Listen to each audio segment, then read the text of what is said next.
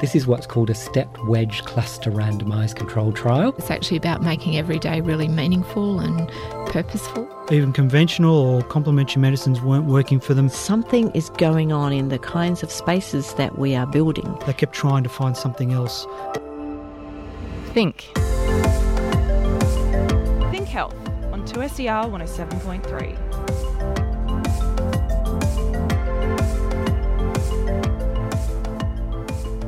Hello, I'm Nina Kopel, and welcome to this special Olympic edition of Think Health. Coming up on the show... I always get goosebumps, talking about it. I've probably got goosebumps right now. It's just so exciting, and it's so new to me that while it's a massive achievement and it's a massive thing, it's just the work is not even done. The work is just starting right now. I catch up with Isabel Bishop, Australian water polo player and University of Technology Sydney student about to head off to the Rio Olympics. But first... 800-metre runner Caster Semenya is a favourite predicted to win gold at the Rio Olympics. To put it in perspective, Sportsbet has her at 11 cents return for the dollar. The next lowest return in that category after her is a 7. In other words, they think Semenya will win. But the runner hasn't had an easy road to Rio. Go down to trackside after all that excitement as the women try and gather themselves with the crowd still going absolutely... It's 2009 in Berlin, and a group of female athletes are preparing themselves to run. Down to their marks. Kuro, Martinez, Krevshin, Semenya, Meadows, Savinova, Koska and Kuzma go round the bend. Initially all goes to plan. The women form a tight pack, with South African Caster Semenya in the lead. But the others are right on her heels.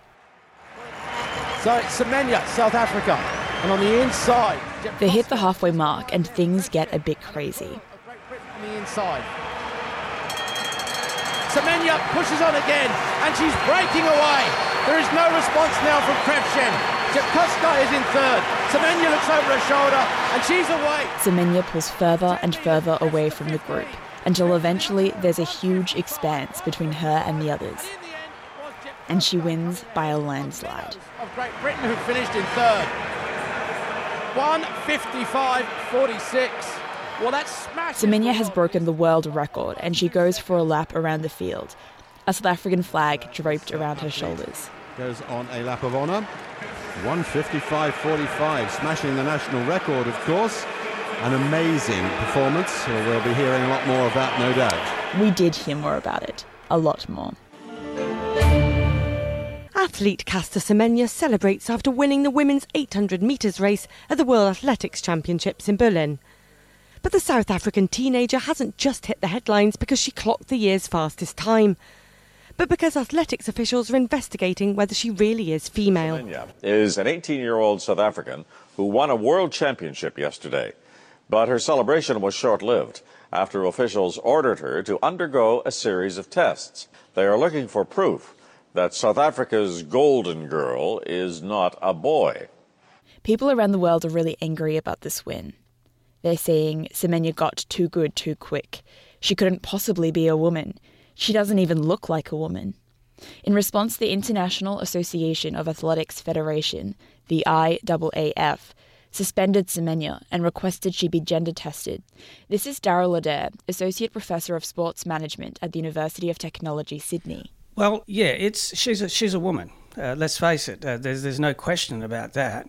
There's this story that Semenya told The New Yorker, where during competitions, the women that she was running against would approach her and accuse her of being a man, and she would take them to the bathroom to show them her genitalia. While Darryl is confident that Semenya was in fact born a girl and raised to be a woman, he, like much of the international community, suspects that her hormones may tell a different story to her body, and that's why the IAAF wanted her to do a gender test. And this is where the story gets a bit murky, because we don't have access to Semenya's medical records. They're confidential. And we don't have the outcome of her gender test, also confidential. But the IAAF statement to the media at that time was, "It is clear that she is a woman, but maybe not 100%. Well, the interesting thing is they brought in sex testing in 1968 in the Mexico Olympic Games, and that coincided with the very first testing for drugs in sport. So my theory is that they were not only concerned about performance enhancement, they were also concerned that women from East Germany or the Soviet Union who were rumoured to be taking drugs would become men. So this is about challenging the gender order. Eventually they brought in, they used a chromosomal test, but that proved very faulty because there's a whole range of women who have different chromosomal makeups than the classic XX. So, it became unworkable really, and in fact by the 2000 Olympic Games the IOC abandoned sex testing. It really only emerged again in the wake of Caster Semenya's performance as an 18-year-old in Berlin, where she broke her own record. She won convincingly over experienced athletes, and her fellow competitors argued that either she was doping or that she had some kind of intersex condition which gave her an unnatural advantage from their point of view. There's a condition called androgen insensitivity syndrome, which I'm going to call AIS. It occurs when the embryo is born XY, that's male, but it's resistant to male hormones, so develops as female and has the physical traits of a woman. And this can cause hyperandrogenism, which basically means that someone who has the physical traits of a woman has higher testosterone levels. Semenya's critics said that if she did have AIS and higher levels of testosterone, she was unfairly advantaged. And we don't know her medical circumstances or biological circumstances, if you want to put it that way, because that's something between the IAAF and her. But the IAAF had what was called a hyperandrogenism rule. And in essence, what that did was establish arbitrarily an upper limit of natural testosterone for women. And it was theorised that women who had testosterone naturally above that level were somehow at a performance advantage than other women, and therefore they either required surgery, which is very drastic just to play sport, or some kind of hormonal therapy. We don't know what happened with Semenya after the IAAF got her results, but when her suspension was lifted, she was running noticeably slower, and some speculated it was due to hormone suppressant therapy, which would have lowered her testosterone levels. Now, an Indian sprinter called Duty Chand, she took her case because she was of the same status in terms of the hyperandrogenism policy as Caster Semenya. She took her case to the Court of Arbitration for Sport. Now, she won the case. This only happened July last year, by the way. It means that the arbitrary level of testosterone required by the IAAF has been overruled. And if Semenya was on hormone suppressant therapy before, she won't be now, or in Rio.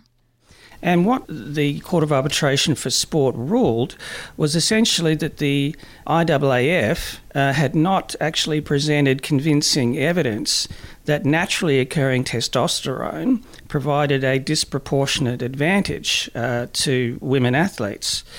The other thing to keep in mind about all this, and I'm not an endocrinologist, but I've done a piece with a scientist, and he conducted research which showed tremendous variability amongst elite female and male athletes in terms of their testosterone profiles, even an overlap between the men and the women.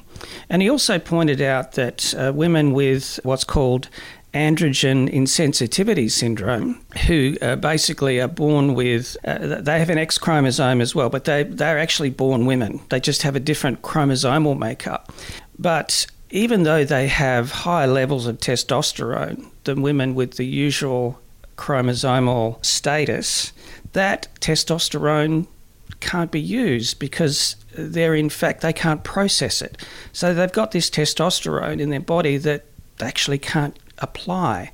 So the idea that you could have naturally occurring testosterone in a woman, that actually means that it's going to produce some sort of masculine characteristics, is quite simplistic. Then how come people like Caster Semenya and Duty Chand, why have they fought so hard for the right to not have corrective hormones and not bring their testosterone levels down if it's not increasing their ability? Well, they were put in a position by the International Athletic Federation, the IAAF, until the Court of Arbitration for Sport overturned the rule, of, in essence, being expected to somehow correct their bodies under the assumption that there was something wrong with them, that they were, I guess, the recipients of an unnatural and unfair advantage. There's a Finnish long-distance skier, now retired, who was basically unbeatable, and it wasn't discovered until years later that he had a condition, naturally, which allowed him to carry anywhere between 25 and 50% more oxygen in his blood than the average person. So it was equivalent to him taking a drug like EPO, which increases your oxygen carrying capacity. I don't think if he was performing now that they'd ask him to actually have his testosterone reduced. The focus seems almost inordinately about women. So just in order to play sport, it seems to me a very drastic kind of requirement for women who are performing quite well. Judy Chand is the Indian champion, but she's just made the Olympics by about 1/100th of a second. She won't come anywhere near a medal. Her times are nothing like what the men run. Same with Caster Semenya. Now, she has the best time in the world at the moment, 1:55 roughly for the 800 metres, but that's 15 seconds outside what the men run. So the idea that Caster Semenya is somehow, a man masquerading as a woman is ridiculous. Do you think that the current situation where the Olympic Committee is allowing them to run without regulating their testosterone, do you think that will hold and continue into the future? Well, it's been ratified by the highest law court in the world, which is the Court of Arbitration for Sport. Now, they've given the IAAF and the IOC 2 years to actually come back to them with evidence that the previous policy was logical and scientifically proven. Now, almost a year to the day, they still haven't come back with anything. Okay, they've got another year, but one would think if they really had something solid, something robust, they would have been back to the Court of Arbitration for Sport quite quickly. Look, they will come back with something, but in the meantime, you've got a whole range of scientists now who are coming out defending the right of Judy Chand and Caster Semenya to compete. In fact, there's a guest editorial in Scientific American. They've come out with a statement now before the Olympics saying that the kind of rumours and innuendo about Semenya and Chand are unwarranted scientifically. Associate Professor Darryl Adair from the University of Technology, Sydney. Think Health on 2SER 107.3. When it comes to health and the Rio Olympics, the first thing on everyone's minds is Zika. Experts have spent months deliberating whether or not the Olympics should be cancelled, and when it was clear that the Games would go ahead, they still advised mothers-to-be not to go. But for pregnant women in Brazil, keeping the unborn children safe is much more difficult. Some are attempting to end their pregnancies, but abortions aren't easy to access. For me, when the state is not respecting women's rights, I don't see why women have to respect the state, and they can come together and find innovative, creative solutions. Innovative, creative solutions like Women on Web, which is an online platform offering support and information to women seeking abortions around the world. Leticia works at their help desk. Women on Web is a referral service where women can fulfill an online consultation and be referred to a doctor, where they can get a prescription for abortion pills. Once they do, the abortion pills are sent to them. And if you need an abortion but can't afford to pay, they'll send them to you for free anywhere in the world. Well, almost anywhere. Brazil is the one exception because it's the only country that has been systematically stopping all the packages sent there. It's a violation of women's rights because the package comes with 2 pills, mifepristone and misoprostol. These pills are in the list of essential medicines of the World Health Organization. Every person is entitled to have access to these pills on a personal level with a medical prescription. But Brazil doesn't. And at the wake of the Zika crisis, the situation got even more desperate. We made a huge campaign for the women to Brazil to have access to these packets, at least for the duration of the Zika crisis. But the government just continued its politics of deliberately denying access to health to women. But that hasn't stopped women from seeking abortions. An article in the New England Journal of Medicine shows an increase in demand for abortions in several Zika-affected countries. Yes, and actually the study was carried out based on our data, on women's on web data, because as abortion is severely restricted in the countries affected by Zika, there's no official data. It's very hard to access that. So just researchers, it is from Princeton and from Austin, they use our data to assess. What they found was that the number of requests they received for abortions from women in Brazil almost doubled from November last year, when the Pan American Health Organization issued its Zika alert, and March this year. And this was completely what I was seeing on the ground, talking to these women. The demand really, really surged as the Zika came in. Women on web expected 580 requests for abortions in this time. They got 1,200. And the lack of information was also very, very key. The women didn't know whether Zika would necessarily lead to microcephaly or what would happen, what microcephaly meant for their pregnancies.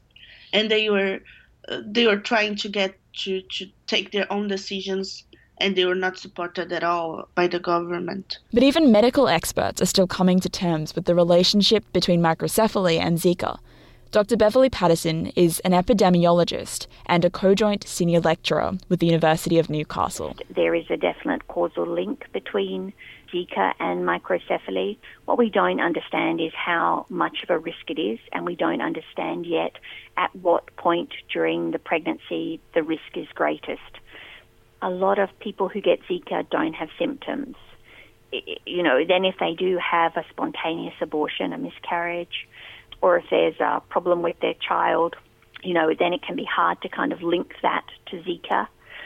Or you could get Zika virus and have a perfectly healthy baby. You know, there's a lot that we don't yet know. We don't really understand what the risk is, which makes it difficult to give advice.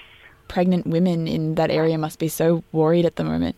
I can't imagine how stressed out they must be. You know, to find out that your unborn child is going to have, you know, a major lifelong deformity would be extraordinary for anybody and a terrifying thing to face. But there are just so many unknowns, and I think that makes it even worse. Many already have children, and having a child with microcephaly would mean quitting their jobs because the state doesn't provide care. And it's a condition that requires constant medical care and taking the kid across various health professionals. So, it has happened to women. Many had to quit their jobs, so they were very scared of not being able to provide food and education to their other kids.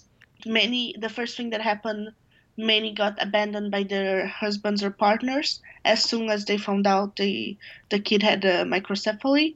So they were very, very alone. They had been abandoned. The state has also abandoned them.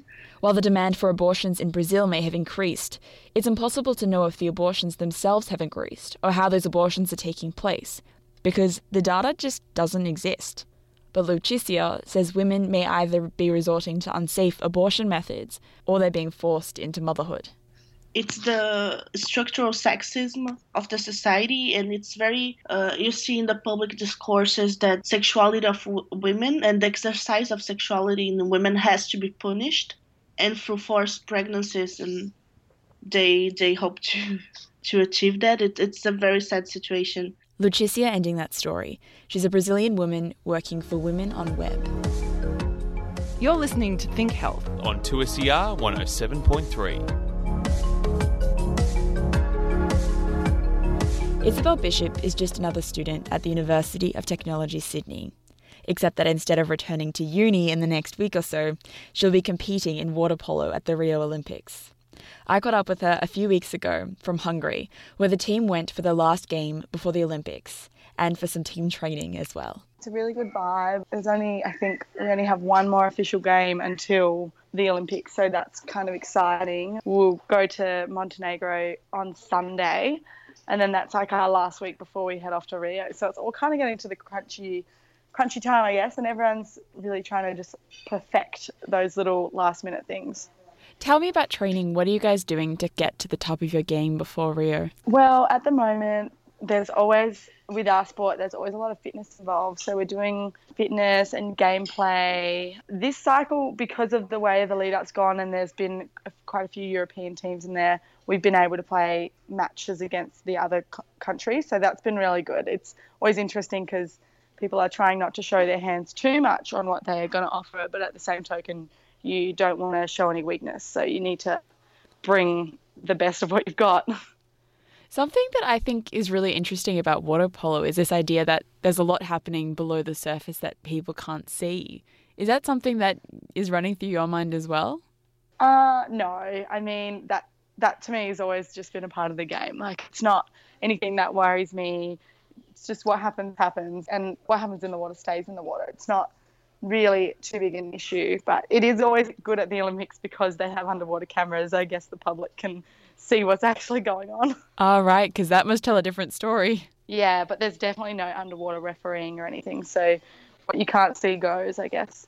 Tell me a bit about your journey with water polo. When did you decide that this was a sport you wanted to pursue? When I was about 16, I was rowing and playing water polo in Adelaide, which is where I'm from, and I had to make a decision on which one I wanted to do, and I was rowing with school. So, you know, it's only a school sport, but in all schools they take it quite seriously. So I was training, 5 times a week for that, and I was training 5-6 times a week for water polo. And then I just really decided that I loved water polo so much more because it was so tactical, yet it was like a sisterhood with your team. Like, you really develop a bond and you train so hard and put in all the hard work, and while you're always trying to beat your opponent individually, there's always the broader like team aspect of it, which I think is so important. I don't know. I think having water polo outside of school and outside of any other part of my personal life has created such a balance in my life, but also helped me learn so many personal skills and so many social skills that there's no way I would have had the experiences now that if I hadn't have played. So I think I kind of could see that happening from 16, and to be able to see that, I was just like, I need to be involved. I need to keep doing this.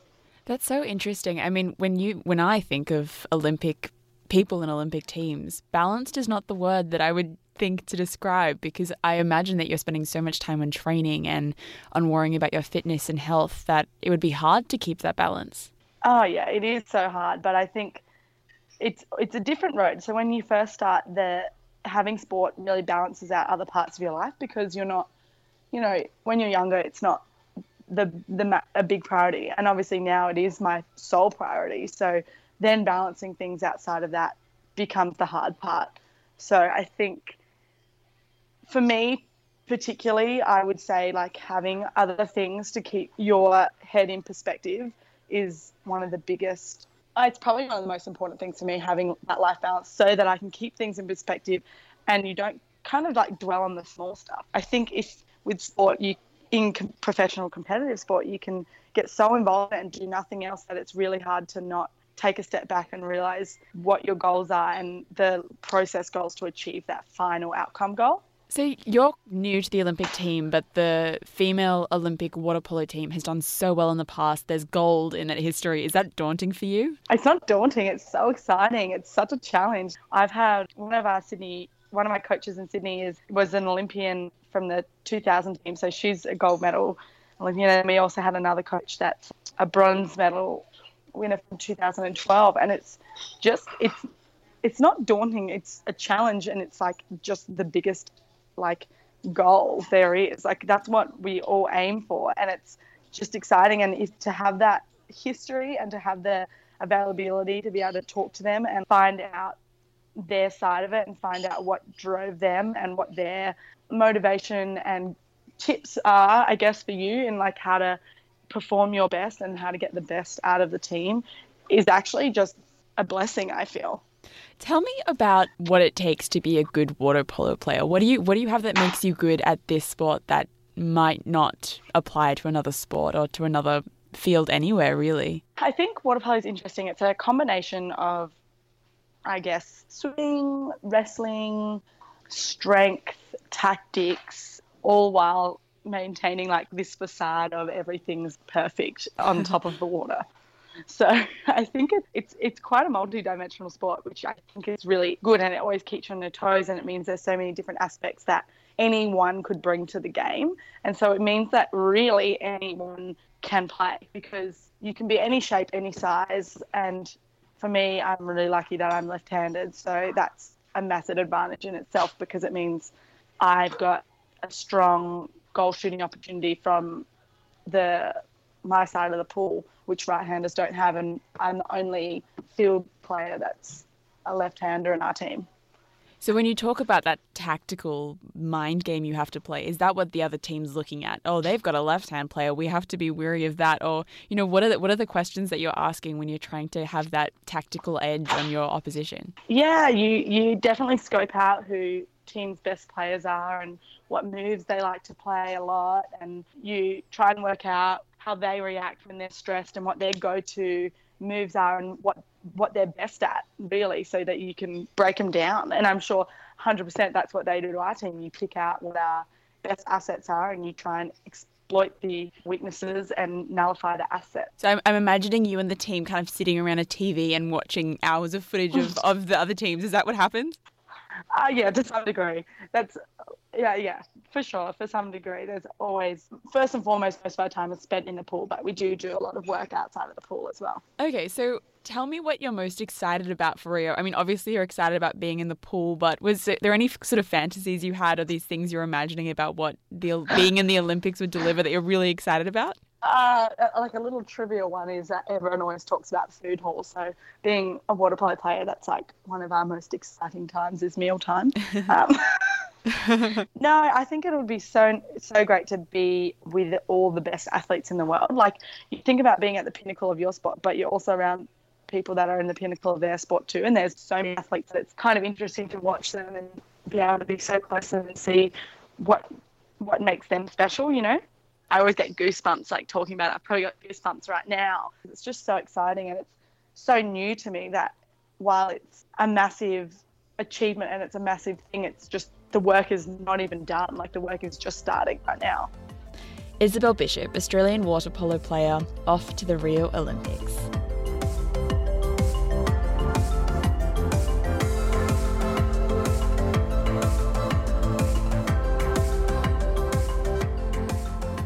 Don't forget, if you want to hear more from us here at Think Health, you can find us online at 2ser.com/thinkhealth, or you can find us on your favourite podcast app. Just search Think Health and don't forget to subscribe.